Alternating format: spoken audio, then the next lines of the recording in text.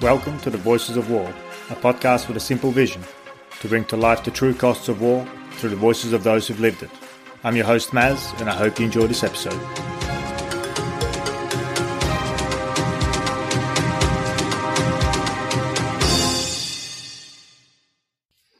My guest today is Steve Denis. After working as a civil engineer in Canada in the late 1990s, Steve started working as a field-based humanitarian aid worker in 2002. He worked in Africa, Asia, and the Middle East for various NGOs and UN agencies, which include the World Food Programme, Médecins Sans Frontières, United Nations Department of Safety and Security, and others. In 2012, while working in Kenya, armed men attacked the convoy Steve was travelling in. In the attack, one staff member was killed, and Steve and two other colleagues were wounded. He and three colleagues were later kidnapped by the armed militia, only to be rescued days later in another violent gunfight. In 2015, Steve won a precedent-setting court ruling of gross negligence against his former employer, revealing a disturbingly high level of disregard for staff safety within the organisation. The court also shed some much-needed light on the need to care for injured staff, which is another topic rarely discussed. Steve now works with individuals and organisations along the path from injury and grievance to recovery, as well as skills development and growth. This work is not only related to better navigating the landscapes of an organisation's duty of care and risk management, but also capacity development in program management, leadership, and breaking stigmas on mental health issues. Steve, it's a pleasure to host you on the podcast. Welcome to the Voices of War. Thank you, Maz. Great to be here. So, just to get us started, I'm slightly perplexed. You were a civil engineer living in a wealthy and stable country that is Canada. How did you find your way into the world of humanitarian aid and development work? Yeah, that's a great question. It wasn't by any sort of design at all. I was working for a engineering firm, and one of the high-paying clients called me in saying, we have an emergency. And I guess there was this little bit of water leakage into this penthouse suite, and some paint was bubbling up a little bit. And I said, well, what's the emergency? And she said, well, I'm having a dinner party in a couple of weeks, and I will die if my guests see that.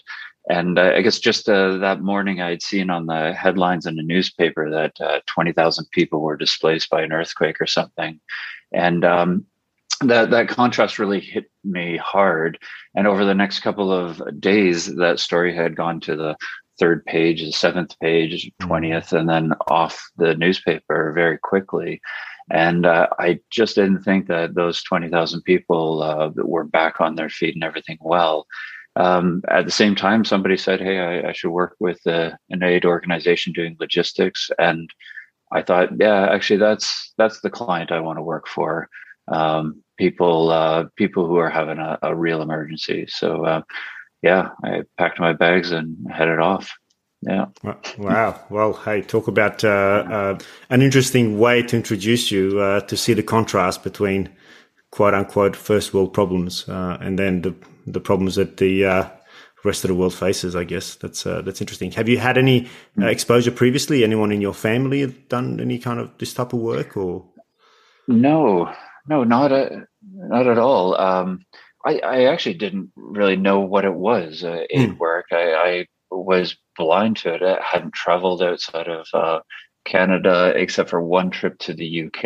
And in my interview, they said, no, we're looking for people who've traveled but all over Canada. That's our backyard. And in the UK, that's our neighbor's backyard. How about a bit further? No, I was probably as green as they come. And I got declined at that interview. And I asked, well, what should I do? And somebody said, well, I don't know, go to Guatemala or somewhere and get off the trail and really see if this is what you want to do. And it was the best advice ever. I did find myself in Guatemala 2 weeks later and off the trail. And it was very good to do that on my own time. I think a lot of people get into this work and don't really know what it is. And I think it was the best advice to find out what it is so that when you are on the ground performing, you're through a lot of that stuff first. So okay. So what Yeah. do you mean you went to Guatemala as a volunteer of some fashion, or?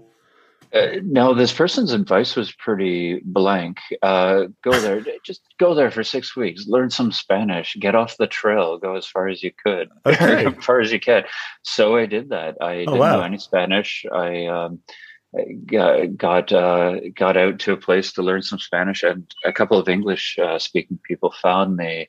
And they said, "Oh, great, we can speak English." And I thought, "Oh, I have to go further." So I actually found myself up in the mountains in a remote place where they didn't speak any more Spanish. They were speaking a Mayan dialect, and so that well, I'm learning less Spanish, but that wasn't really the objective. I was yeah, living in a small room, getting sick off of the food, and it was a good time to, yeah, really get into a developing country, a remote place, and really figure out what's important to me, and that really motivated me. My employer at the time thought I would get it out of my system, but no, it actually solidified some motivation to do this type of work. Yeah. That's excellent. I must say I can't say I've heard that too often. To actually just okay, you want me to go and get an understanding of what I'm getting into? Okay, I'll just go and Do that.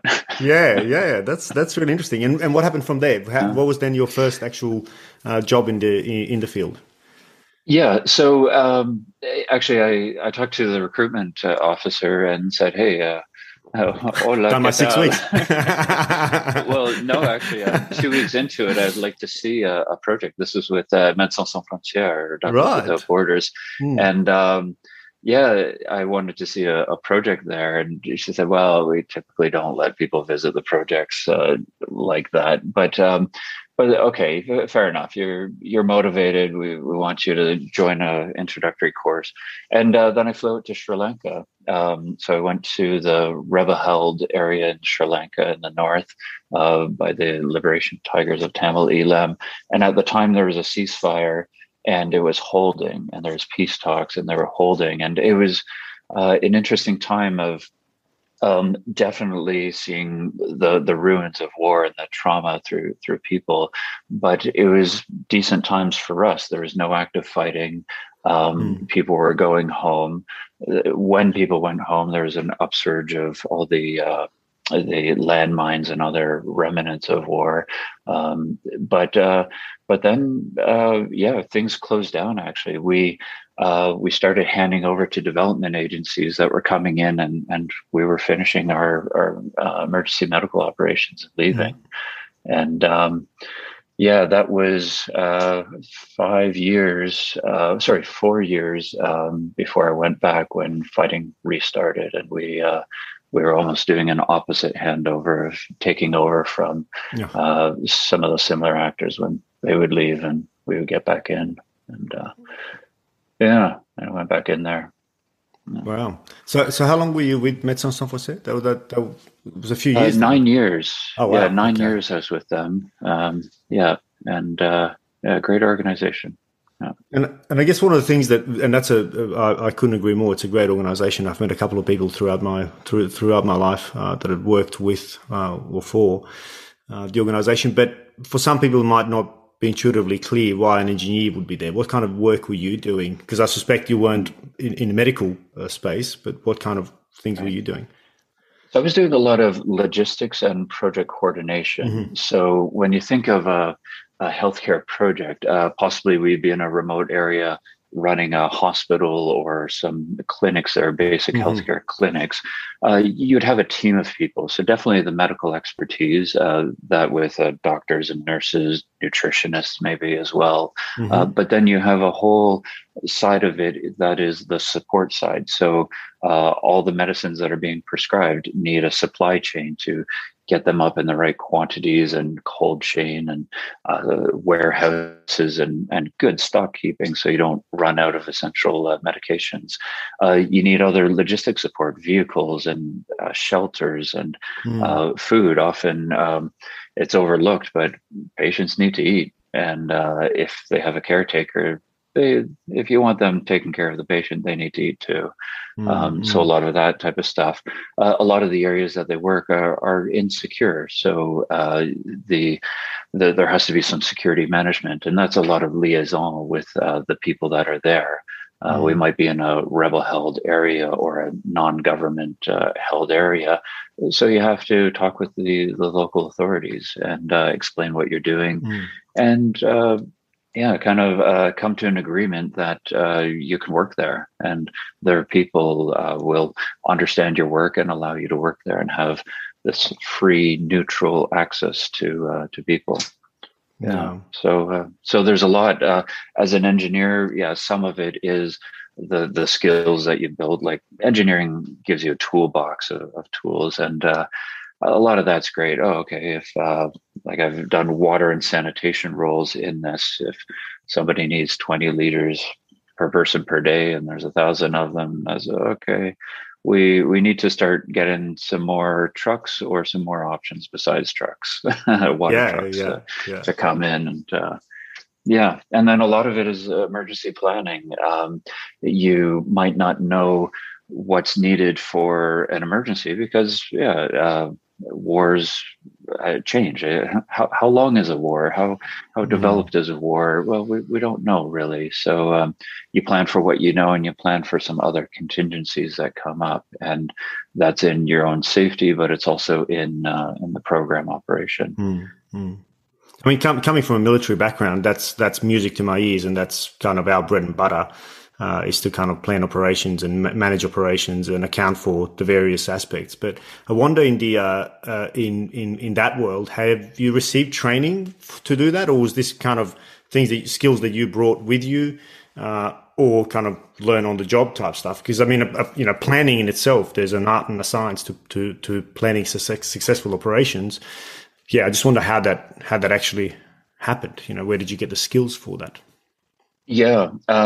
It's a mix for sure.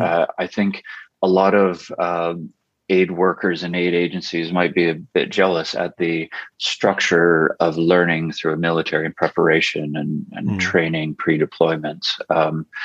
Militaries, I think, talk about months or portions of a year to pre-deploy train beyond the basic training. For humanitarian aid agencies, I was privileged with a 2-week training as an introduction to the organization, its activities, and some technical know-how. But that's pretty extensive, and that's not happening anymore with that organization. Sometimes when you talk about security training for a personal security course, 4-day training is about top notch, or the top end of the 4 days in person. There's some online things that complement it. But for me, a lot of on the job things. A couple of courses.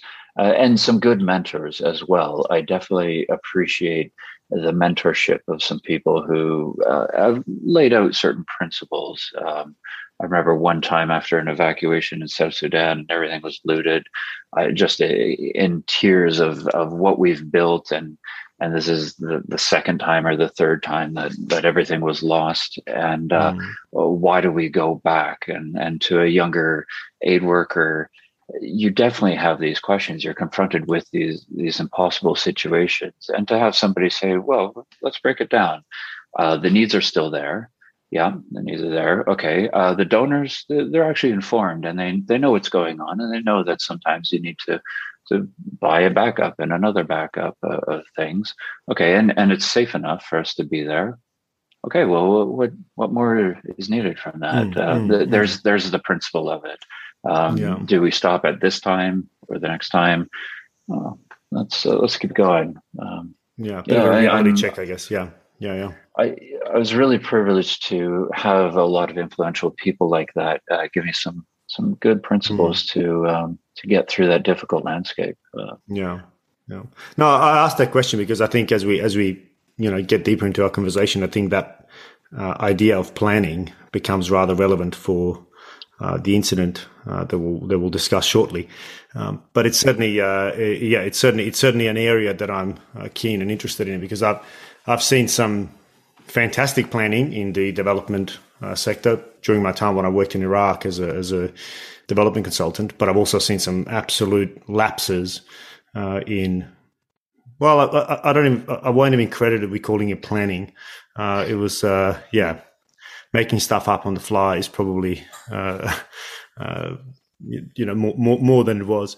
But let's then just kind of move forward to in your career. So 9 years with Médecins Sans Frontières, that's quite an extensive chunk of a career.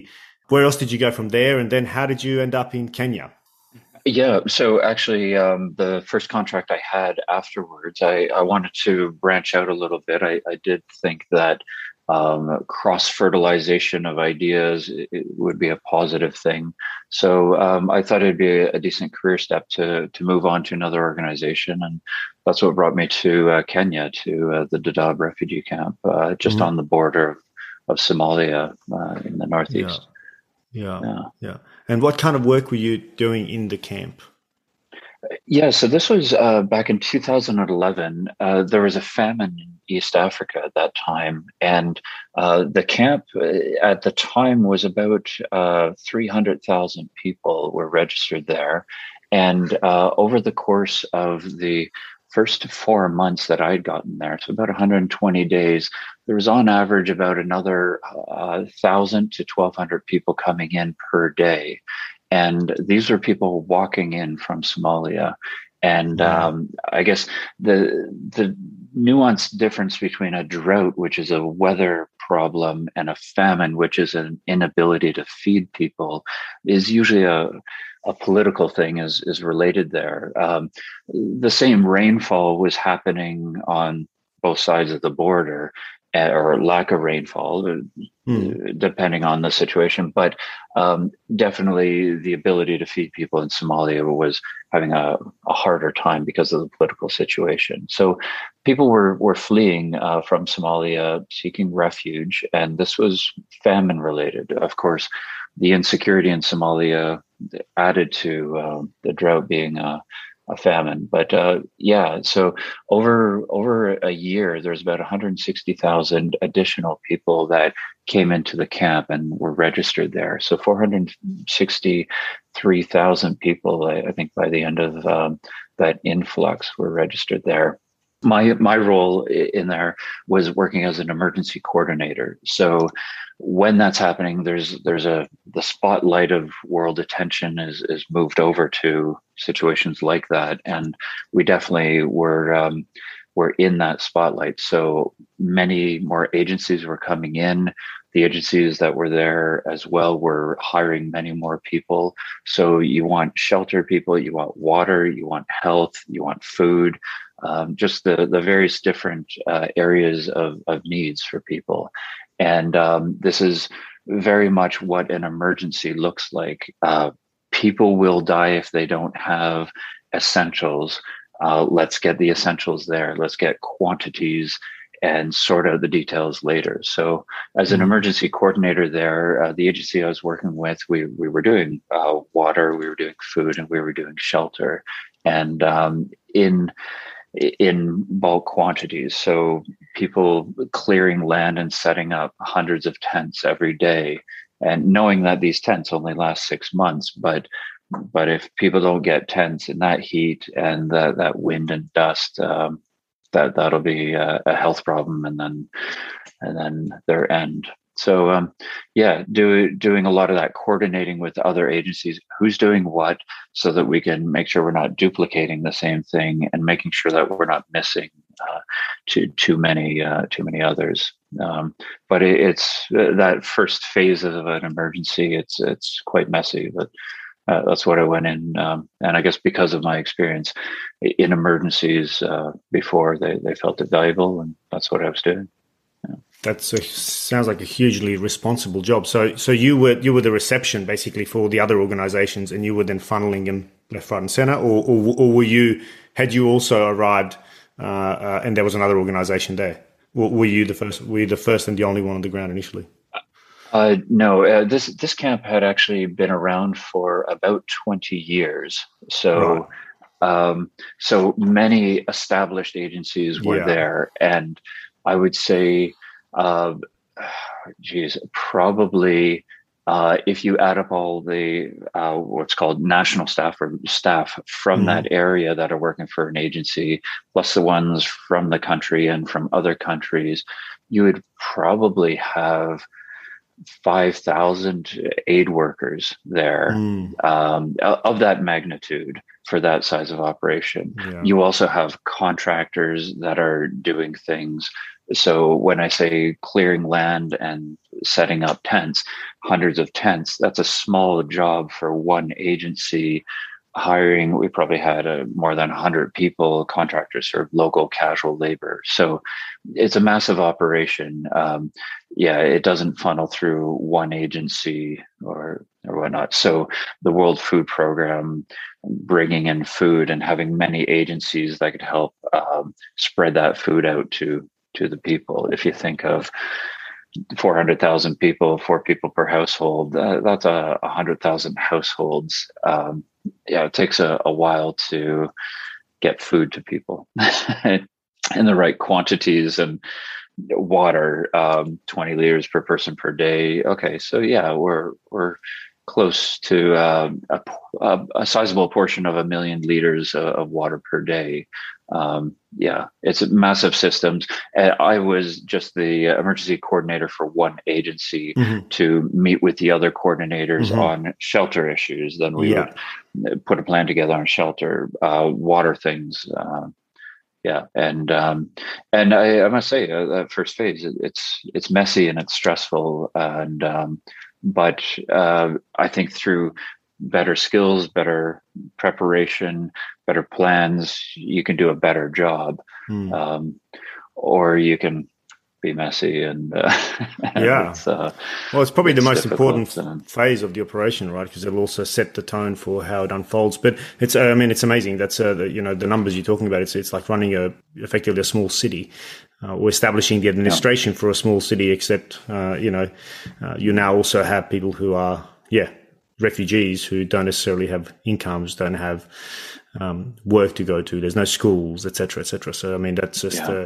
I just don't think most of us can visualize the complexities that come with that, or the chaos that can ensue in a moment over food, over water, and so on. I suspect you've seen a fair bit of that, and I think it must have been a great fortuitous coincidence that you are also a civil engineer. So that background would have been rather useful in those circumstances.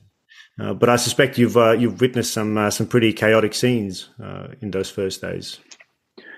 Yeah, I would say chaotic, desperate, and I think besides the physical things that you can give people, if you can extend dignity, if you can make sure your assistance is dignified, I think that's a point to the quality of something being there.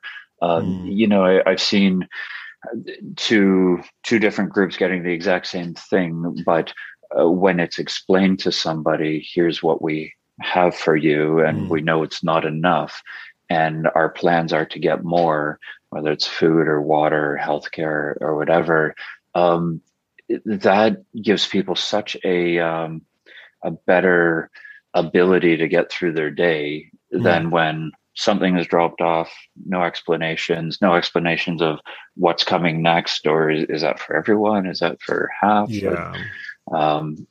So I definitely, it's a hard place to work, and but I do appreciate that when you can bring a situation from desperate and indignified to a more dignified response, that's huge. And even though my engineering background is a numbers thing, 2,100 kilocalories per person per day for food, this much, that many tons, so many tons per truck, and those numbers, but and it's difficult to focus on that, because those numbers, if you get them right, you can get the right assistance to people. But if you lose track that those are humans, then you've gone too much into the robot side.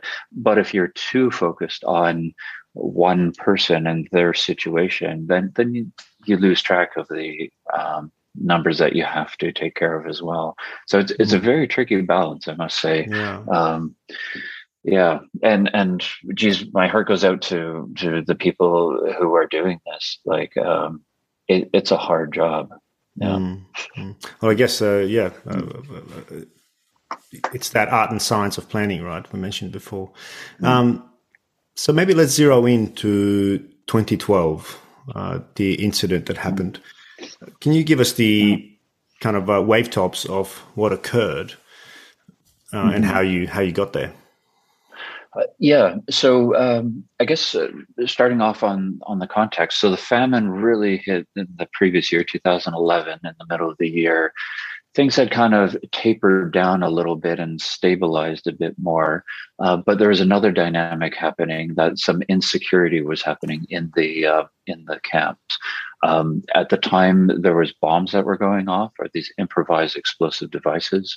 The Kenyan military had gone into Somalia, and I have a hard time, or I try not to speculate all the reasons behind that, but they were there, and there was some opposition to that. So some of the insecurity in the camp was showing this opposition. So the bombs in the camps. There was a couple of kidnaps that happened later in 2011. 3 people, 2 from one organization, 1 from another organization, were taken, and they were gone. They were in Somalia and had effectively disappeared. And they were they were kidnapped in the camp as well. In the camps, okay. Yeah. And actually, after the kidnap of them, even though there was some use of armed escorts for the convoys of aid vehicles going around, it really got quite strict after that. So all convoys would have an armed escort in it. And for VIP visits, when there's other members, you would have possibly 2 armed escorts and more police presence. Again, as you're mentioning, the size of that area was like a small city. So the police force for a small city, or actually a mid-sized city, would be thousands of police officers. That was not the case here. It was less. So it was a limited resource, but whenever we needed it, we could have them, and we used them for all of our convoy movements. And sorry, they were Kenyan police, or they were international? Kenyan police. Kenyan police. Yeah. Okay. Yeah. So I guess by the middle of 2012, numbers had stabilized. This insecurity of these bombs going off and hitting these police vehicles and police officers, and several of them had died in their service there. That was going on. So some slowing down of operations because of this insecurity, as well. That spotlight had kind of moved on a little bit. There was a famine last year, but it's kind of boring this year, even though all of those people had eaten their animals that normally reproduce and are more sustainable. All their crops are gone. They ate the seeds that would have been planted for next year, still in security so that they can't go back. And they're all hungry, and they're all like, it wasn't a one-off, here's your food, you're good. It's a maintenance thing. So there's less of a spotlight on the situation. The organization I worked for decided to bring out the Secretary General and to do a bit of a PR visit to get some good stories and photos and raise some awareness of what was going on in the camp, that still there's a need there. And so this VIP visit was planned in, I guess, the end of June in 2011. So with that, I guess in the weeks leading up to that, unfortunately, this is a breakdown of plans on, I guess, the security people planning for a well-managed security visit, but then other plans, I guess, compromising that and not really linking in with that. anyways, there was rocks being painted, there was trees being planted. Everything must look perfect for the Secretary General's visit next week. Staff meetings with more than 100 people told about this. And for the visit, I guess we had met at the airport, the visitors. Just the night before, there was a decision to make the visit lower profile. So they decided to do away with the police escorts, front and back police escorts. But we would go ahead to all the places where there was meetings lined up with refugee representatives or other people in the camps, as well as bringing in about 60 casual laborers who were on their day off, but to bring them in to show what some of the shelter building operations were. So this visit went on. I guess some would say it was low profile because we didn't have police escorts, but we had white Land Cruisers, flags from the organization. We left the airport and drove through the camp. We stopped at various places to have these meetings. And after the last stop in one of the camps, we had left there. There's 3 vehicles. I was in the lead vehicle. A lot of the VIPs were in the middle, and then there was a third vehicle with some others.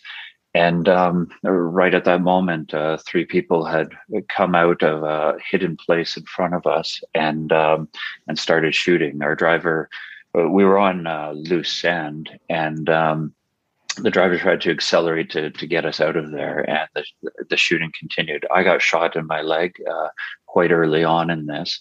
And he tried to go forward, but the wheels are spinning. He went back and got caught in a barbed wire fence. I tried going forward again, and the car stalled and couldn't move anymore. The person behind me got shot as well, and the driver got out and he was shot as well. So the 3 of us in that vehicle were shot. The middle car was able to turn to the side and break through a fence and get away. And but the third vehicle, 3 other people had come around that vehicle, tried to convince that driver to stop, and he didn't. He tried to accelerate out. He was only going 5 or 10 kilometers an hour at the time, and they shot him 4 times, once in the head, and he was killed there. One other person in the vehicle shot. From there, they took the third vehicle up to where I was. I was taken out of the vehicle and put into it, and myself, along with 3 others, were taken. We were kidnapped, and they picked up 2 more people of the attackers, and we left. We'll definitely pick up there. I just want to backtrack to one point you made. The night before the VIP visit, it was decided that the police escort would be removed. What forced that decision, and who made that decision? Yeah, it was unclear to us. I guess, I was brought into a meeting. I was actually, at the time, in a different role. I had, since the emergency was down, I was put into an HR and admin and logistics role. But because of my previous knowledge of the camps, a day or 2 before the visit, I was put onto the visit. So a lot of this was new to me, but I was brought into a meeting, and I was told that security in Nairobi had determined that this was the better way forward. We later found out that security was not involved in that decision, but some of the decision makers who were not part of the security technical advisory group, they had decided that because there was bombs in the camp and the bombs are hitting police, that if we took away the police, then we wouldn't be hit by the bombs. And they had also said later in court that because there hadn't been kidnaps in 8 months and 9 months since those last ones, the kidnap risk had gone down. Now, I guess what they didn't focus on is after those kidnaps, there was a strict adherence to always having an escort around, because it was felt that with an escort, kidnappers wouldn't attempt a kidnap. And there's also 2 months before information that came out that security had known about, and some of the decision makers may have received these emails that there was a report saying that there are 1 or 2 kidnap groups in the camps planning to kidnap from international NGOs. And we've got this from 3 unrelated sources, so we feel it's valid. But I guess there was a miscalculation there. People that were unqualified and removed from the technical security expertise making the decisions on technical security decisions. So that was, I guess, later flagged as one of the several issues. Yeah, of course. Again, just complacency guiding down, but maybe complacency or negligence guiding down the wrong path, I guess. I think there was some optimism. If nothing happens, then I think people say, nothing happens. Also, for kidnap risk, you think about it as an aid agency. Well, we're helping people, so why would somebody want to do us harm? So I think there's a bit of thought there, and definitely I've worked in areas where I've thought that, not where kidnap was a thing, but and actually that's quite true in a lot of ways. There's a saying, no program without security and no security without program. And I really take that to trying to deliver high-end programs so that people would say, no, actually, we want you here. We like what you're doing. When we had a problem, we talked about it and we came to an agreement, because you can always have a problem. One of your vehicles might go too fast and hit a goat or hit a child, and to work through some of these problems with a community. And in the end, they say, no, we still value you here. We don't want to hurt you. But I think the key point is to know when that is correct and know when that is incorrect. And again, going back to this place, as big as a mid-sized city, if generally people feel that way, well, you also have to worry about the people that don't. They don't know what you're doing, or they might have a grievance against the organization and might say, you know what, I they're not safe in my mind. So. Yeah. Well, it comes down to the risk matrix, right? The risk profile that you understand, what are the threat to, who is the threat, what capabilities they have, what is their intent, all of these things that come into play. And I suspect that's where you're making the point that it was unqualified people making the decision. Okay. So without getting too sidetracked, honing back in on the actual incident. So you were wounded in your leg. I suspect walking was an issue. What kind of a injury was this? Did you need immediate treatment? Obviously, you needed treatment, but how critical was the injury? Well, I think as a military person, you'll appreciate I was quite lucky with my gunshot wound. A couple of things happened. The bullet went through the door, which is not bulletproof, but it slowed it down. Then it went through my wallet. Then it went into my leg. And to add to the luck, I was supposed to fly out that afternoon. So I actually filled up my wallet with a bunch of extra cash and all my credit cards credit card, bank cards. So it was the thickest that it would have been over that year, that particular day. And it wasn't the biggest of wallets, so it hit exactly there. So it was a shallow wound, and it poked in. There's a bit of a problem there, a bit of muscle loss, and definitely it became a problem as we were walking, but I was able to walk. One other person with us also had a gunshot wound, but this had it was relatively lighter as well. It had gone on the top of his leg through some muscle, but could have been a lot worse as well. So yeah, we maybe if you want, I can go through a couple more details. Yeah, please. Yeah. Yeah. So we drove for about an hour. Then the vehicle stalled, or stopped working. it was a windy road and they were going very fast and sometimes not able to stay on the road. So we went through trees and bushes. And at one point, the car gave up. The Land Cruiser is a great car, but you can only knock down so many trees with it before it stops. So then we started walking. We walked for a bit, and then this was 1 p.m. in a very dry, dusty place. It's just on the equator, and there's no rain there much in the year, so it's very dry. And anyways, so from one. We stayed under this bush. We were taking shade under a bush, not knowing what was going on. And then by sunset, we got up and we were pushed to walk. So, I guess for the next 3 days at night, we would walk 9 or 10 hours at night. And then during the days, we would take shelter under a bush and wait out the days. Of course, there was much more drama in there, but we ran out of water very quickly. We were drinking horrible, dirty, disgusting water.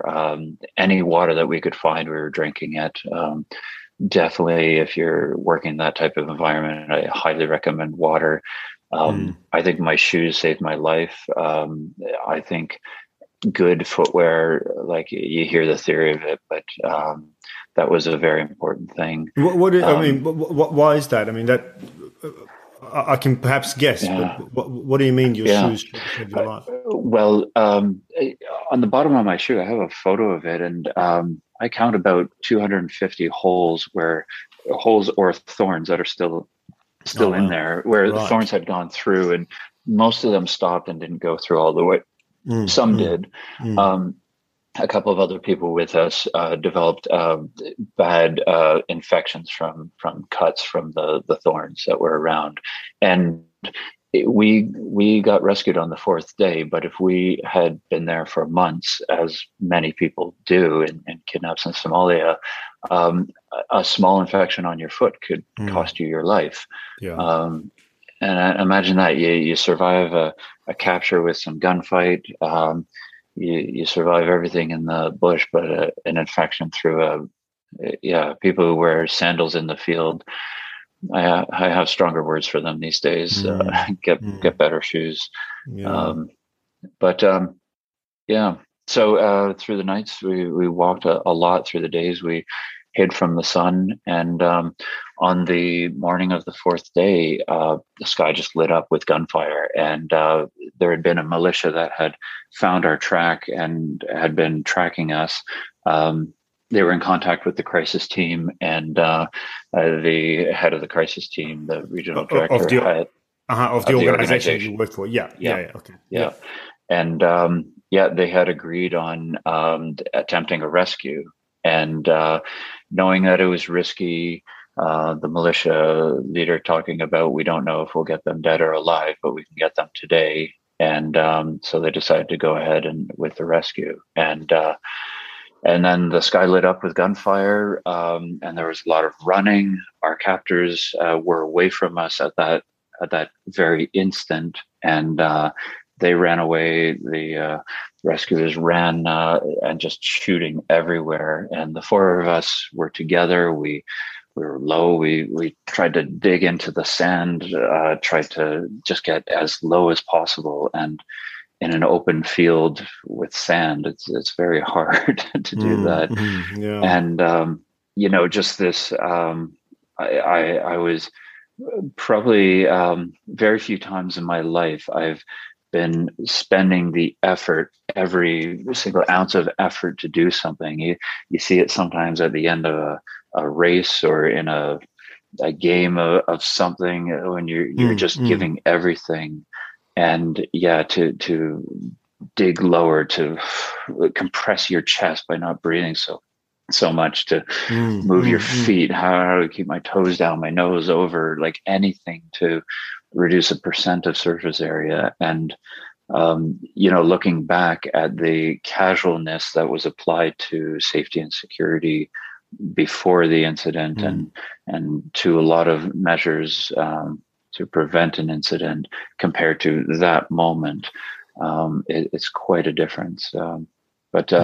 Yeah, we didn't know who these people were. They chased away our captors. We thought maybe we're being taken by a different group, and this would be just a different chapter of our story. But then they convinced us it was a rescue. They got us into our vehicle.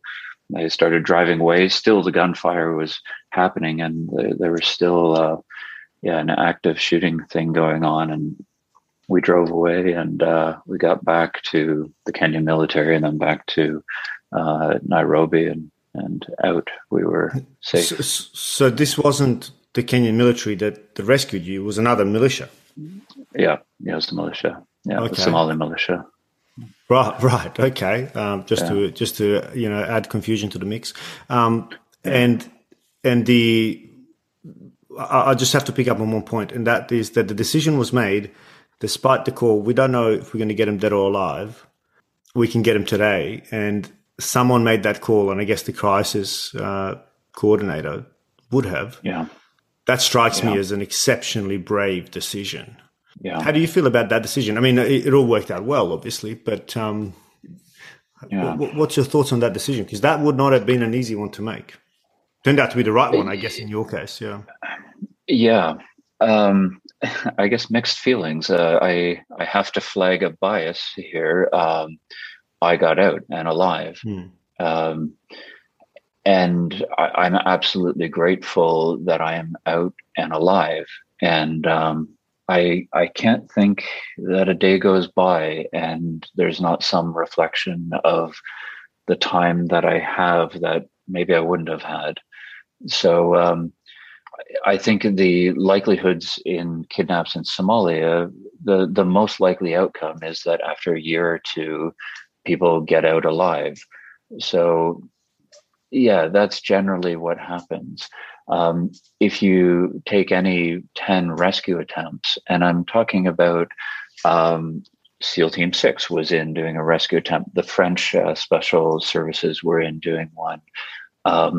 If you take 10 of these types of things, probably about half of them come out with people being alive at the end of it.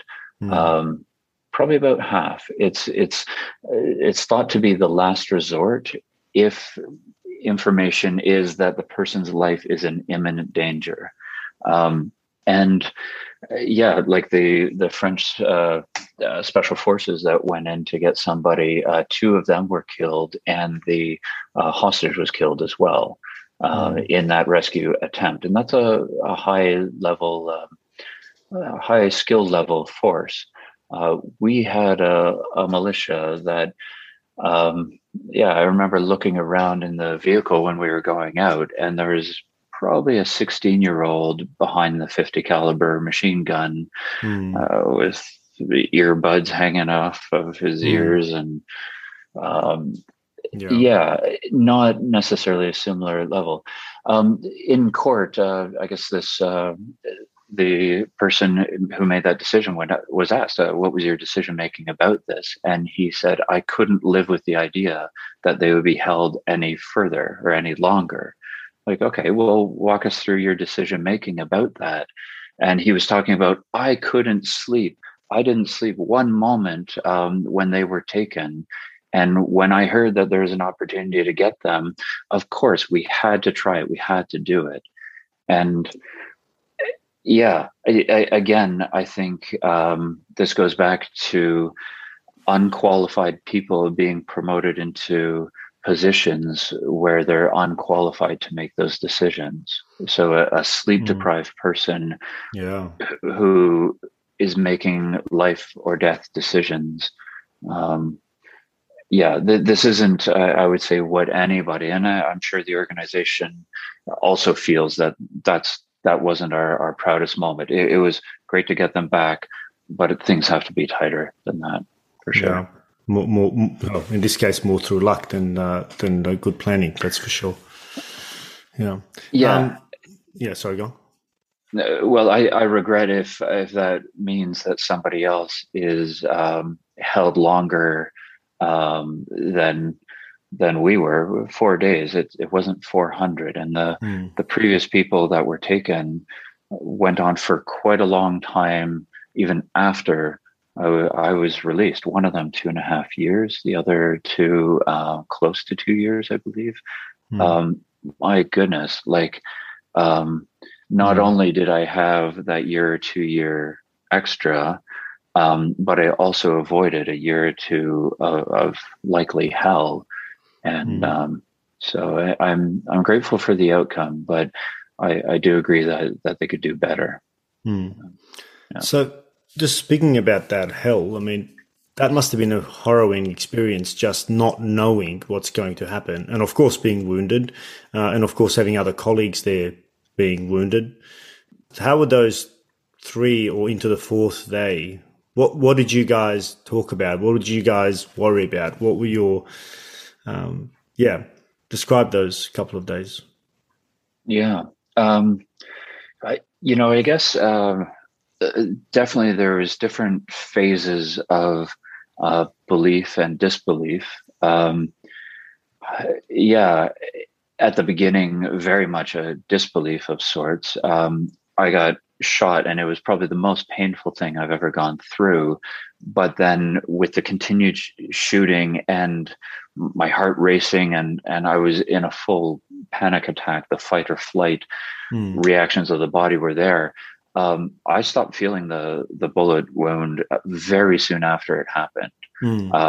Like it was an immediate, most painful thing of my life. And then what's happening, not like this, not now, I'm not done on this world, thoughts, moving around, getting put into another vehicle, others, what's going on here? There's a lot of blood. There's, who are these people? There's a lot of guns. There's a lot of people with guns. They've searched us. We've been around people with guns before. We've been on visits to places where our national staff lead us around. We're kind of being led. What's going on here? This isn't a kidnapping, is it? No, that happens to other people. I hate to say it, but there's some parts of logic that just got missed. Yeah, this isn't a kidnap, but this looks a lot like a kidnap, but no. And I think it was actually when a friend or a colleague said, "We're being kidnapped, aren't we?" But maybe that's what a kidnap looks like. Extremely messy and confusing. And it was about 45 minutes later that the searing pain started again in my leg, and I looked down, and there's the blood, there's the hole, and that's going on there. But over those days, definitely disbelief, but then definitely, okay, wait a minute, like a lot of thoughts to family and friends back home. Definitely thoughts like, wow, if this is my end, how the story ends for me. Wow, this career, these choices that have led me here, how does that sit with me? For sure. Some thoughts like that.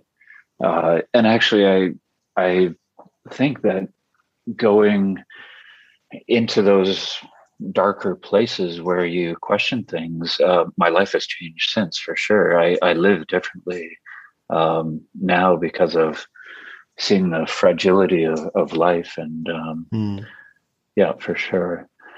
But there's practical things. I've spent a lot of my time out in the woods in Canada and other things, so I know the stars. I know some things about field first aid from time with MSF in South Sudan or other places. I know dusty wounds are going to get infected. We got to treat those, and but it was difficult, and I think everybody reacts differently in those situations. But I think that idea of belief, disbelief, and even getting rescued, and then we're back. Like, okay, I'm again in a disbelief time, and that's a struggle, I think. And I think the quicker you can understand it, the better for everything. Yeah, but I guess it's not something one's gone through before, so it just doesn't marry up with any expected outcomes in in the real world that one is normally used to. So it's certainly not, fortunately, not something most of us experience on a day-to-day basis. But after the rescue, how long did it take for you to realize, hold on a minute, I'm actually struggling with what's happening here? Or how did the picture unfold afterwards? Yeah. I would say part of it was a blur. Like there was, I find the concept when the release happens, there's such a relief to the crisis team, to all the colleagues, to families and everything, and to the person for sure. But then when you're doing a lot of debriefs, you're reliving it a bit, and you are getting these flows of adrenaline and all the chemicals. And when you close your eyes, there's the things. There are the scary moments. Something that only came to me this year, or within the last year, and I'm 9 years and a few months past this incident, and I'm still learning and getting better on things. I had a really hard time with shadows at nighttime in a parking lot or somewhere where there was a shadow. I would have a huge avoidance of that. And I guess I only realized that when we were walking at night, there was only the stars and the moonlight that was lighting our way. And often one of our captors might be up ahead off the path a little bit, just letting us walk by. And for the observer, you're walking along, then all of the sudden the shadow starts having this image of somebody, and they were one of our captors, that association was there deep in my mind. So the release happened, but I feel that there was this cloudy transition time where I was still in it a bit, or my mind was in it a little bit. I got home probably 5 days later or so. I'd seen a lot of medical people. We had some first response psychosocial people come by who, I guess they did half of our session with them was just getting some of the details. Oh, wait a minute. So you were working in Somalia? No, we were working in Kenya. Okay, but you said that you work with Somalis. Well, yeah, they're refugees. So they're Somali refugees. So you were in Somalia? No, we they moved across the border. So, so some of that was happening. But then I got home, and when is it still jet lag, and when is it not jet lag anymore? And I think I understand in the normal people who've gone through a traumatic event, it's natural for a couple of weeks of things to be unsettled, but it's after that if it's not going away and getting a good balance again of gained wisdom, but not hypersensitivity or hypervigilance, then you should start worrying about things. But also, I had known through with MSF that meeting up with a psychosocial person is also about information, as you would going to or coming back from a malaria zone. You'd say, oh, hey, this is just an information session. Malaria is like this. Here are some of the symptoms to look out for. So if you see any of those, here are some ways to get support. So I had that kind of structure, or knew about that structure. So I did see somebody. I was able to find a trauma specialist, and he said, my schedule's really full. Maybe I can refer you to somebody else. But just tell me what happened. I said, well, I was working in Kenya, and I gave him a couple of the details, and he said, well, that's important. When are you available later today? And he cleared some time and saw me, and he was very good about really picking up on a lot of things that I was going through. Like, how was your drive over here? And he could see that I was still breathing quite hard, and I guess I had stopped at a traffic light, and somebody, I don't know if this happens with you, but people would get a squeegee and just kind of slap it onto your windscreen to start washing your window coming from out of sight so that you couldn't refuse their service, and then you're forced to tip them. And just that slap on the windscreen, and like just a surprise being inside a vehicle right there. And yeah, so let's talk about triggers, and let's talk about these sort of things. Yeah, it was quite something. Just on that, the trauma that came into it.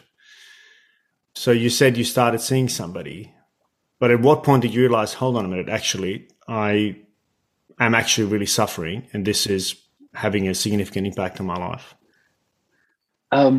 You know, I was again going through a belief disbelief phase, and there's a lot of games that one can play against their best interest, I think, in such a time. You say, yeah, you know, I'm still jet lagged. That's why I'm sleeping oddly. Yeah, it's been more than 2 weeks. It's a bit much to get over 8 hours. Yeah. Yeah. The hypersensitivity. Yeah, it's just because it's a new thing. I because I'm jet lagged, I don't want to be around people or things like that. Yeah, definitely explaining things away. Yeah, a shot, but I was quite lucky. My wallet got shot, and I was just behind that. Other people got shot worse. Other people this. Other people. You know, it was actually the first letter that my psychologist wrote to the organization to say he's not cleared for work, or I'm not clearing him for work.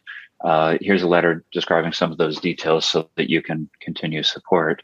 Where he wrote the starts of, or the incipient PTSD, I think, was his words. But this is early. Post, we can diagnose it more firmly later. But these are clearly, he exceeds the threshold on a number of different criteria for PTSD.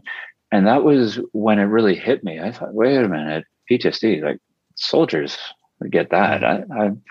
I'm just a guy, and he had to give me some straight talk. No, you're just a guy that got shot or attacked, shot, kidnapped, and then saw other people injured as well. At what point do you allow yourself to also agree that you might be suffering from some of those types of things? And you know, I think that was a fundamental point where once something has a name, then it has symptoms that you can learn about and start treatment and start getting better. If you, going back to that other medical analogy, if you just had fevers and bone aches and you didn't know what malaria was and how to treat it, you'd probably muscle through a lot of things and hurt yourself and maybe die from it. And instead, I wanted to get better. And so doing exercises and really confronting it and trying to do better with it. But yeah, the symptoms were hypersensitivity, hypervigilance of the shadows, definitely an anxiety and panic attacks. I would get panic attacks when the idea of going into a place where there's risk, like the street in Toronto. I would see somebody unzip their jacket, and I would get out of there because clearly they're unzipping and they're going to pull out a gun. Those types of things were going on. Yeah, it was quite bumpy, I must say. And you mentioned some of those kind of tools that helped you along the way. I mean, it's been now, what you said, 9 years. Firstly, how are you doing now? Because if I understand PTSD correctly, it's a condition that one needs to learn to live with. And also, what were some of those tools that helped you? You know, how do you manage it on a day-to-day basis? Yeah. Great questions. Yeah, I do believe it's a thing, and I think that with work, and probably there's no shortcuts, or at least I wasn't able to find any shortcuts, even though I tried. With work, you can get better with things. Right now, I can talk about the story without getting any adrenaline jolts, and my heart probably stays the same. Some parts of the questioning I haven't gone through as the story with my psychologist, so I'm bored with it. But one of the things that I was doing was just going through the story 45 minutes a day to get that rise and then fall of adrenaline and other things, so that it just becomes a boring story. And then you can stick it in a box and stick it away and move on. And when somebody asks you about it, or you see a headline of a kidnap somewhere else, or triggers to that story, then you can actually approach it in a calmer way and say, oh, well, that's quite bad for them. As far as me, yeah, I've got my story. It's in that box. And if I have a little bit of unsettled thing that I want to think about, I write it down on a pad of paper and make an appointment for myself. No, right now I'm doing a piece of work. My mind wants to think about something there, and I make an appointment for myself to do that. So my brain understands that there's a time for that, and it can't just interrupt me at any one time. Whereas I would say that beforehand, yeah, a story would come up on BBC and there goes my day. I wouldn't be able to function for a day. Just on all of the ways that your mind wants to recalculate, like survivor guilt. There's a whole topic of going through, or what if, like, yeah, what if we tried to escape? What if we did this? What if we did that? That can occupy a ton of time as well. But I would say, for me, the success was working with a trained professional. For me, it was a trauma psychologist, but other people might have spiritual leaders but professionals on this, as well, just with that approach that things come from things. So when I was going through a triggered reaction, afterwards, I would remember, okay, things come from things. I'm going to work with my psychologist to pick this one apart and then come up with exercises so that it wouldn't have a similar reaction. So either I would see it coming and I would slow down a little bit, or when it was happening, the early stages of it happening, I could, again, try to lower the impact of that trigger. It's amazing. Yeah, it's a lot of work. Yeah, I can only imagine. I mean, what struck me is the way you refer to the mind, as almost a third person, and I find that really fascinating. I'm a long-term meditator, and that's one of the things about meditation is that you realize that the mind does its own thing. You can't fight the mind. You can't, you can't stop thoughts. But I think becoming removed from one's thoughts as though they are a third person, is a tool that works, I guess, as you're describing, in dealing with PTSD, but also in everyday life as well, to not let the mind carry you as though it's a river that just takes you with it. But I find that particularly useful insight, as well as the making an appointment with your mind. I hazard a guess that that's a useful tool for all of us to avoid the continuous chattering mind interrupting, but particularly for somebody where trauma is trying to make itself felt and known in the most inconvenient times, I guess. Yeah. I'm very hesitant to offer generic advice, but I do like bringing up that example because some people are hesitant about what value can come from psychotherapy. And I do like to use solid examples where I would take 3 hours to get through a paragraph of reading about a difficult topic because of all these distractions from my mind saying, "Hey, I want to talk about that. Hey, I have a thought. We gotta talk about this. Steve, you said we would address this at some point. We haven't. I've got feelings, or whatever it is." And this one exact tool for that setting that somebody helped me learn and exercise and use has been monumental in my ability to focus better. That's the type of value that I find with psychotherapy or professional assistance. And I think a lot of people are hesitant. There's stigmas with mental health and support for it, but wow, so many things. And just to your point on separating oneself from their mind, I really feel that my mind started doing that first. I came in second, but it was really my psychologist describing to me when he was hearing about my sleep difficulties, where he just asked, are you falling asleep or having problems falling asleep or having problems going asleep or going to sleep? I thought, well, what's the difference? And he said, well, difficulty falling asleep is you turn off the light, tuck yourself in, and you can't go to sleep. Whereas difficulty going to sleep is you have a hard time turning that light off. And that's your mind saying, you know what, boss, we let you down. We admit that, but we got a new plan. No more sleep. And we got your back. And yeah, I was up till 5, 6 in the morning, struggling to stay awake. And it wasn't me; it was my mind saying, "New plan. This is what we're doing." And I tried to outsmart it. I tried to not nap in the day. I'd be exhausted by the end of the day, and then boom, 8, 9, 10 p.m. eyes would be open. There's no way I'd be able to go to sleep. I was a sleep deprived zombie for a lot of my earlier months, I would say. Yeah.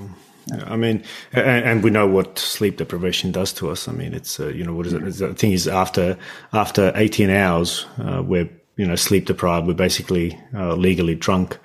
The other thing, just on that point, I mean, it's something that the military has had to reconcile with as well.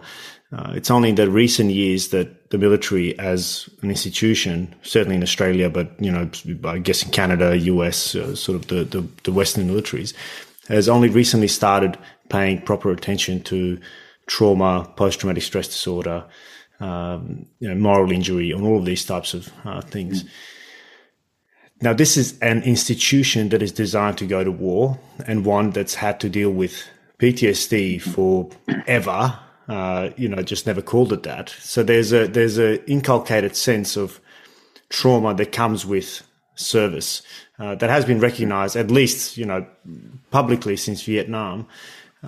But that's not something that is necessarily discussed or recognized in the development industry, at least not to my knowledge, certainly not as institutionally, which is, I think, where, your battle with the organization you worked for actually started, is that the tap was turned off because at some point you were quote unquote healed and then you are now someone else's problem. How did it get to that? Yeah, it's a great question and descriptive lead in. I guess as I mentioned, I was in this sleep deprived, traumatized phase. I had a physical injury as well. And the organization supported me for the first months after that, but then said this is an insurance issue. And the insurance companies said, yes, absolutely, no problem. We'll support you. Just send us all the relevant documents. And so I try to understand what the relevant documents were and get those over to them. And they took quite a long time to digest them. And then they said, well, these are 3 months old now. Okay, we have updated documents and we want some specific ones. Can you give us all the relevant documents? And so I would try to interpret what they were saying and get them more. And sorry, summer break was long, these are outdated, can you send more? And it just went on like that. I'd asked the organization to help me with this, and they said, it's really for your confidentiality, it's the insurance. And I was just in this mess of myself not being completely capable to navigate a new landscape of the medical expertise that I need for that. I had an orthopedic surgeon. Well, we want something else. And I got a spattering of different medical people. They said, oh, we want a psychiatrist, not a psychologist. Okay, well, I didn't know the difference there, but okay, I'll get that. Well, it's using different designations for PTSD than we use in Europe. And it was a difficult landscape to understand. And I would say that I was not at my highest performance at that time at all. And so it was difficult for me to go through that as well.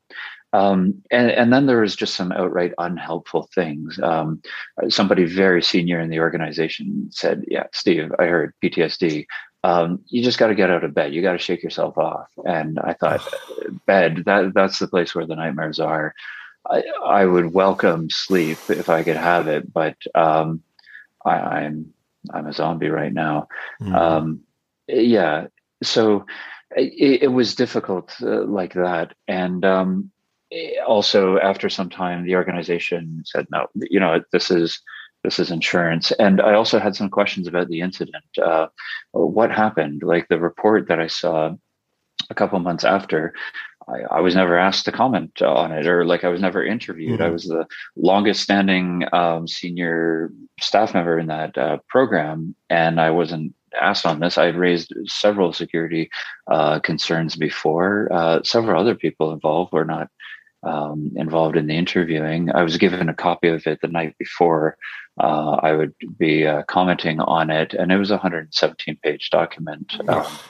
It was it was odd, and I had a lot of questions. And after maybe half a year or so, they didn't want to hear any more questions. And my injuries were for the insurance company, and they had lowered their reception for me. Yeah. Wow. And then, which of course is then ultimately what forced you to then take the organization to court. Is that no, right? No. Then I looked for a lawyer who could help just open the door to the conversation again. So yeah, I finally came to one who was quite aligned with. I want some coverage for losses. They weren't paying medical bills, and my psychologist and the insurance company was playing games. And I wanted some questions on the incident, and so a lawyer was able to open the door. Now the conversation started again, but then it came to a similar conclusion, and then they stopped agreeing to meet with us. And we had four times where we'd asked for a meeting where I would fly to the headquarters, and they just had to come to a different building in the same neighborhood, and they said no. It's not worth it for us. Sorry, keep pushing. What was the resistance? I mean, was it the reputational exposure, or what? I mean, because it just strikes me as I don't want to say inhumane, but yeah, it just strikes me as unusually callous. Yeah, I think some of the senior management were not given all the details. So they'd say, well, it was residual risk. There was nothing that could have been done. And I think this was quite a line that was brought up actually right after the incident happened. The first press releases that came out was there was nothing that we could have done to have avoided this as part of residual risk. And well before any review had happened. And I think a lot of the senior management and board members who've told me afterwards that that's the line that they were given. And that's what they believed. Why wouldn't they, from the senior management? So any questions that I was raising, it was a non-starter. There was not a willingness to listen to that. As far as the injury side of things, I had started asking for some coaching and some retraining and a bit of salary support for that transition time. They said, well, you could have 5 hours of coaching, and we'll talk about the others once things go on. I couldn't get a coach for 5 hours. 10 hours was what I got. And they said, well, with that, you can't have a training course. And I thought, and the salary, that's an insurance thing. And yeah, so that's sort of where things started diverging. And then I was looking at, okay, the more and more letters I was getting, the more they were saying permanent disability. Then we started talking about lost earnings, and then those discussions came there. And I think there was kind of an effort that if they engage with that, then they might be believing it. I don't really know what was going on there, but I do know that, there was a number of tactics, I would say. There was just hundreds of pages of documents that were sent to my lawyer that I think were being used to exhaust any finances for his time. By the time it went to court, there's 2,500 pages that were submitted to court, and there was definitely more correspondence that were irrelevant that neither of us brought into court. They were countersuing me at one point, and I think that was an attempt to get me to just walk away and back down. You don't have this. And I think their position was quite clear that, we've got recommendations to make things better, but there's no negligence involved. So stop talking about that. And so we disagreed with things. And then it was almost 3.25 years later that we actually went to trial. There was 3 solid years of internal attempts to discuss this, and hidden from media, hidden from everything, like really try to embody the whistleblowing of it's the duty of everyone to escalate misconduct. Yeah. And I guess the inevitable fact is that they were also worried about setting a precedent, because that's what it ultimately ended up being. The win was a precedent-setting victory, which I guess for the industry as a whole is quite important, because it actually gave those who otherwise remain in the shadows a voice. Is that how you see it? Well, I think all the way up to the trial, it wouldn't have been a precedent-setting situation. It would have been injured staff member, some disagreement on how going forward, and then coming to an agreement, and that's that. But even through those 3 years, there was about 24 other staff members from the same organization that were either killed or kidnapped in the same organization. And these were all talked about as residual risk, residual risk, residual risk. And I think I know that some people in the organization were also looking for a bit more of a precedent-setting thing, so that there's an ounce of oversight and accountability. The review that happened was by the head of security looking out over the major security incident, or the largest security incident for them. This wasn't quite the independence that a review would normally have. I don't think they were afraid of the precedent. I really don't know at this point, but I think they just wanted it to go away.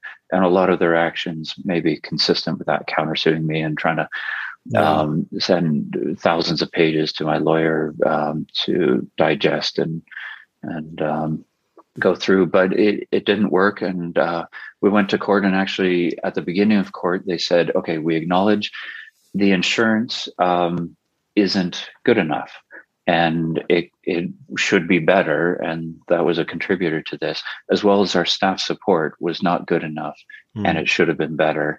And on their closing arguments at the end of the court case, they said, we realize now that we were negligent, and they admitted to negligence in court there.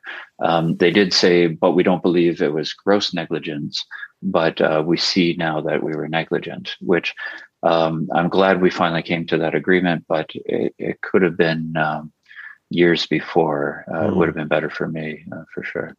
Has it sent ripples through the industry, or maybe through the organization first, but then also through the industry to start paying more attention to? Because one of the things that's inevitable, that humanitarian and aid workers are often young, highly motivated, idealistic individuals who go to these far places to go do some good. They are not necessarily, highly experienced in legal battles or understanding the ins and outs of international law, how insurance applies. I put myself in this category. I mean, I was in Iraq for 8 months, and it was after the company that we were working for collapsed. We realized that we had never had insurance, even though it was part of our contract. And I was assured, no, you have insurance. But I was naive as well to not get things clearly articulated and explained. And I'm sure this happens all the time. All right. So has this had kind of some sort of a ripple effect, first in the organization, but then beyond as well? Yeah. I think in the organization, for sure. Definitely, people have thanked me in the organization and up through their ranks. That I didn't know that part of the incident, or I didn't know this about what happened. Some people have talked about the activities that they've done to implement duty of care. And that's really the core concept of this. If an organization deploys you somewhere, they have this duty to care for you, to put reasonable measures in place to protect you from foreseeable risks. And I'm picking those words quite carefully.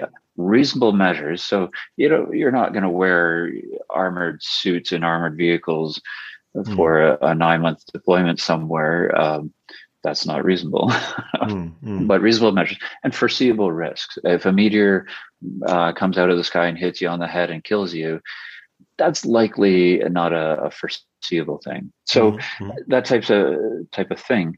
And so it comes out in like informing staff about what the risks are, so that they know when they say, okay, I don't mind being involved because there is a residual there. And if I get hit with that residual risk, I can accept that. But you have to know about what that residual risk is.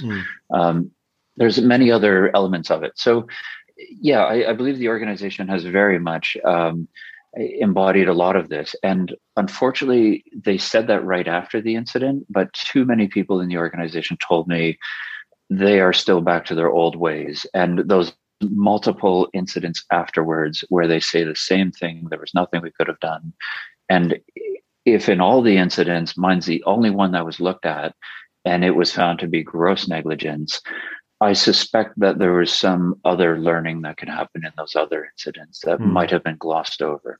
So there for sure, the aid industry, a lot of people have told me as well that this case has opened up the conversation to how are they vulnerable to the risk of not upholding a duty of care, both in trying to protect their staff and prevent things and manage things well, but also the post-incident care. I would say that I struggled to find cases similar to this to help guide me. And now I get a lot of people contacting me because they are guided by this, both on the organization side of things, as well as the individual side of things. The organization's trying to do better, and the individual who's in this cloud of not knowing things and not, I used to run food, and now these insurance forms are complicated, or whatever it is in their cloudy landscape, trying to get some help with it.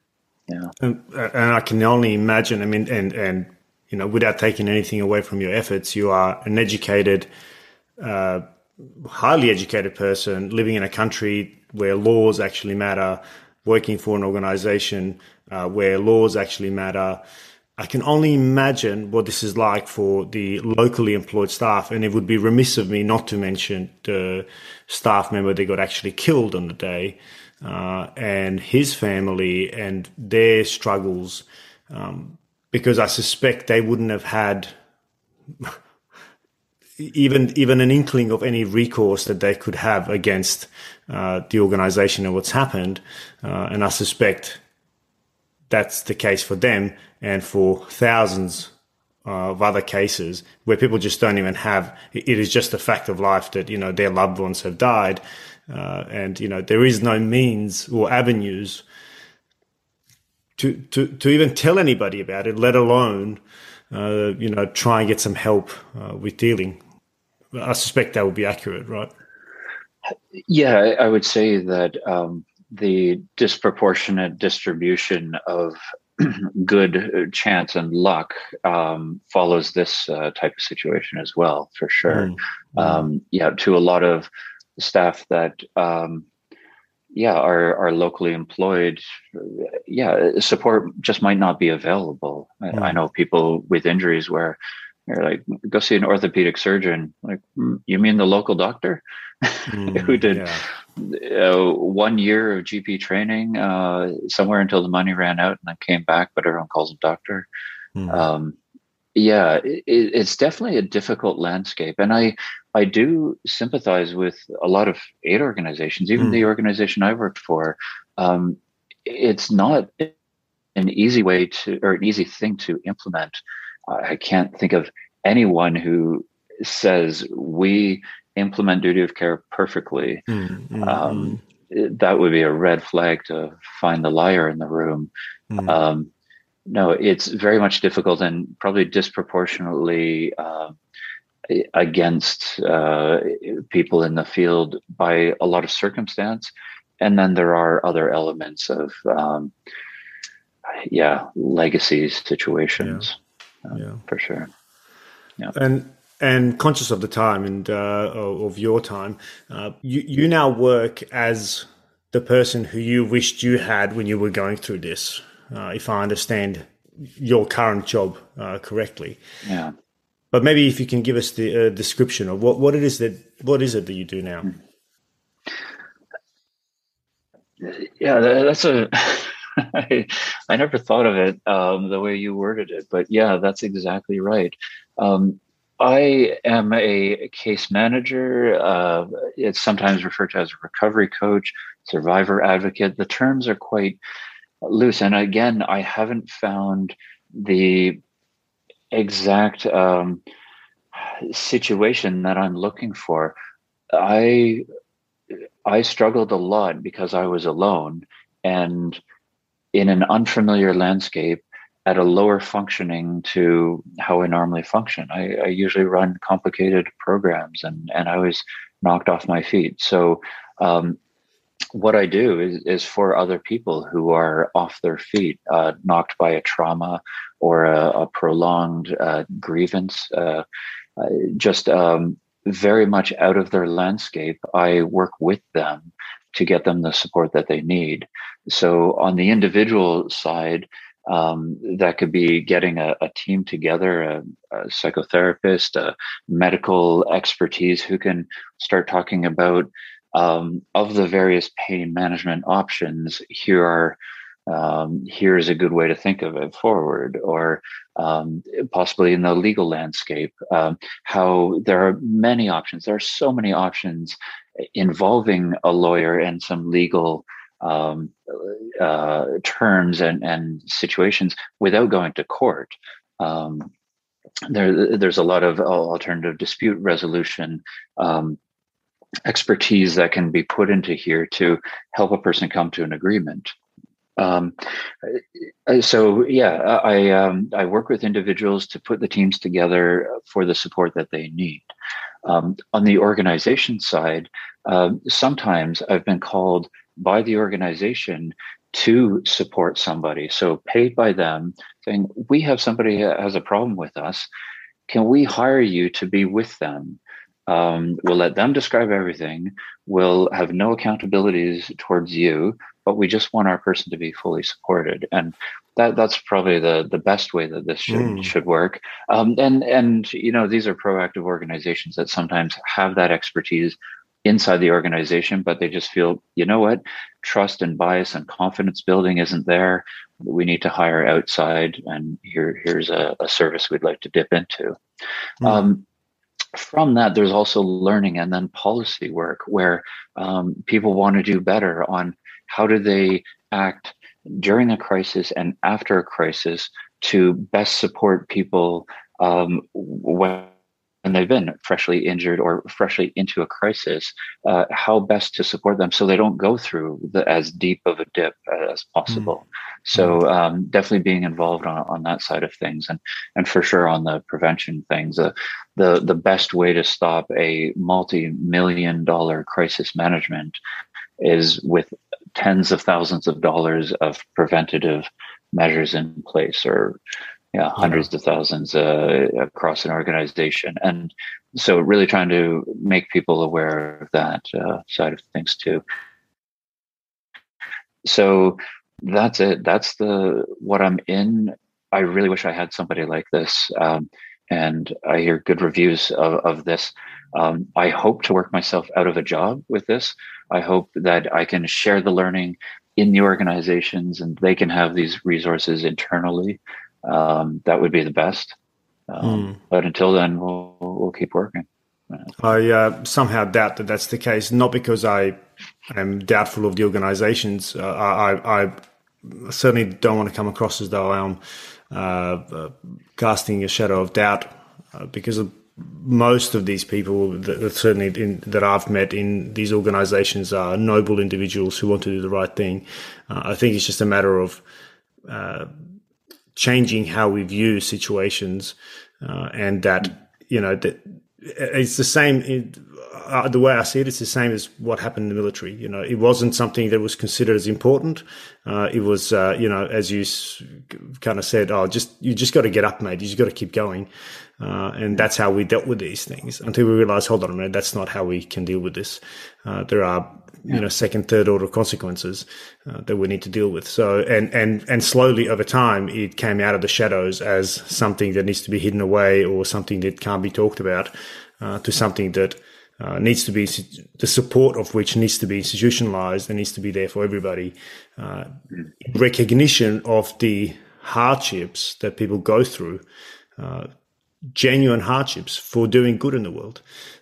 So just on that note alone, I congratulate you. I think it's fantastic. But maybe the last question I'll ask, I somehow suspect that this work also helps in your own healing. I imagine, because you're paying forward, right? You're doing something for others so they don't suffer as in the same way that you have suffered. Yeah.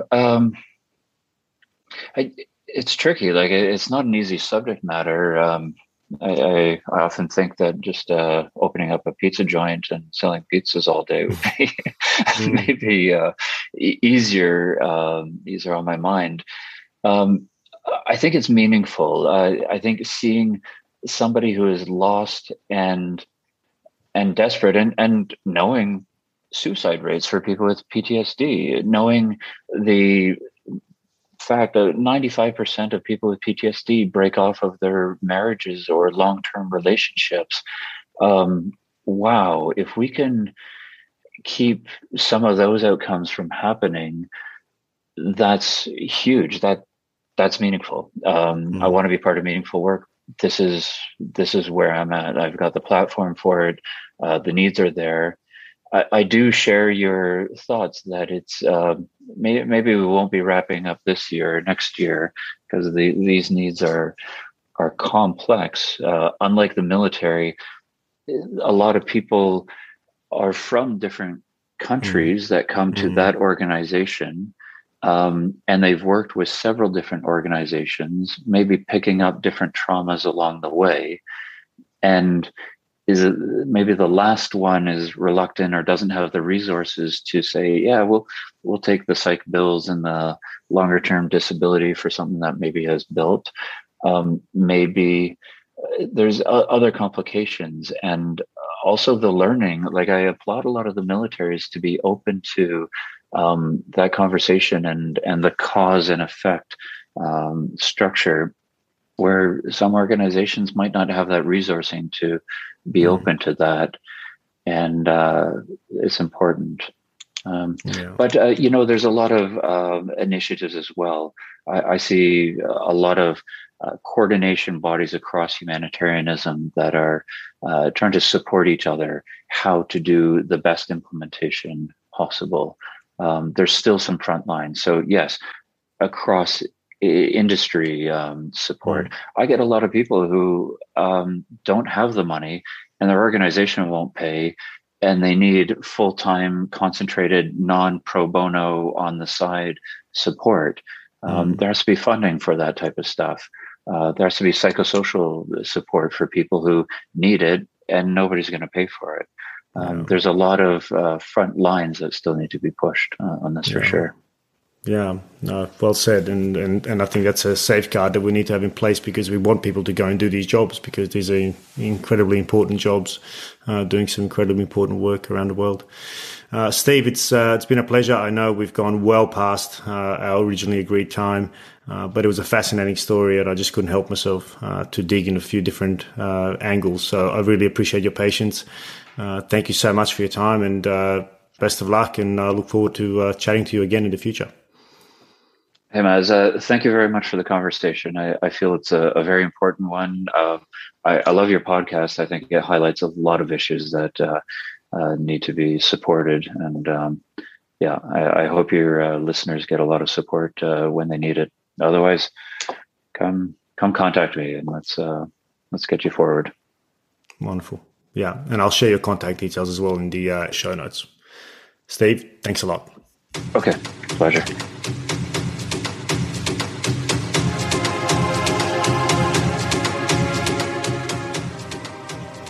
Thanks for joining us for another episode of The Voices of War. You can access all episodes on www.thevoicesofwar.com or by subscribing wherever you get your favorite podcasts. And while you're there, please give us a review, as we'd love to hear what you think. If you'd like to recommend a guest for the show, you can reach me on info@thevoicesofwar.com.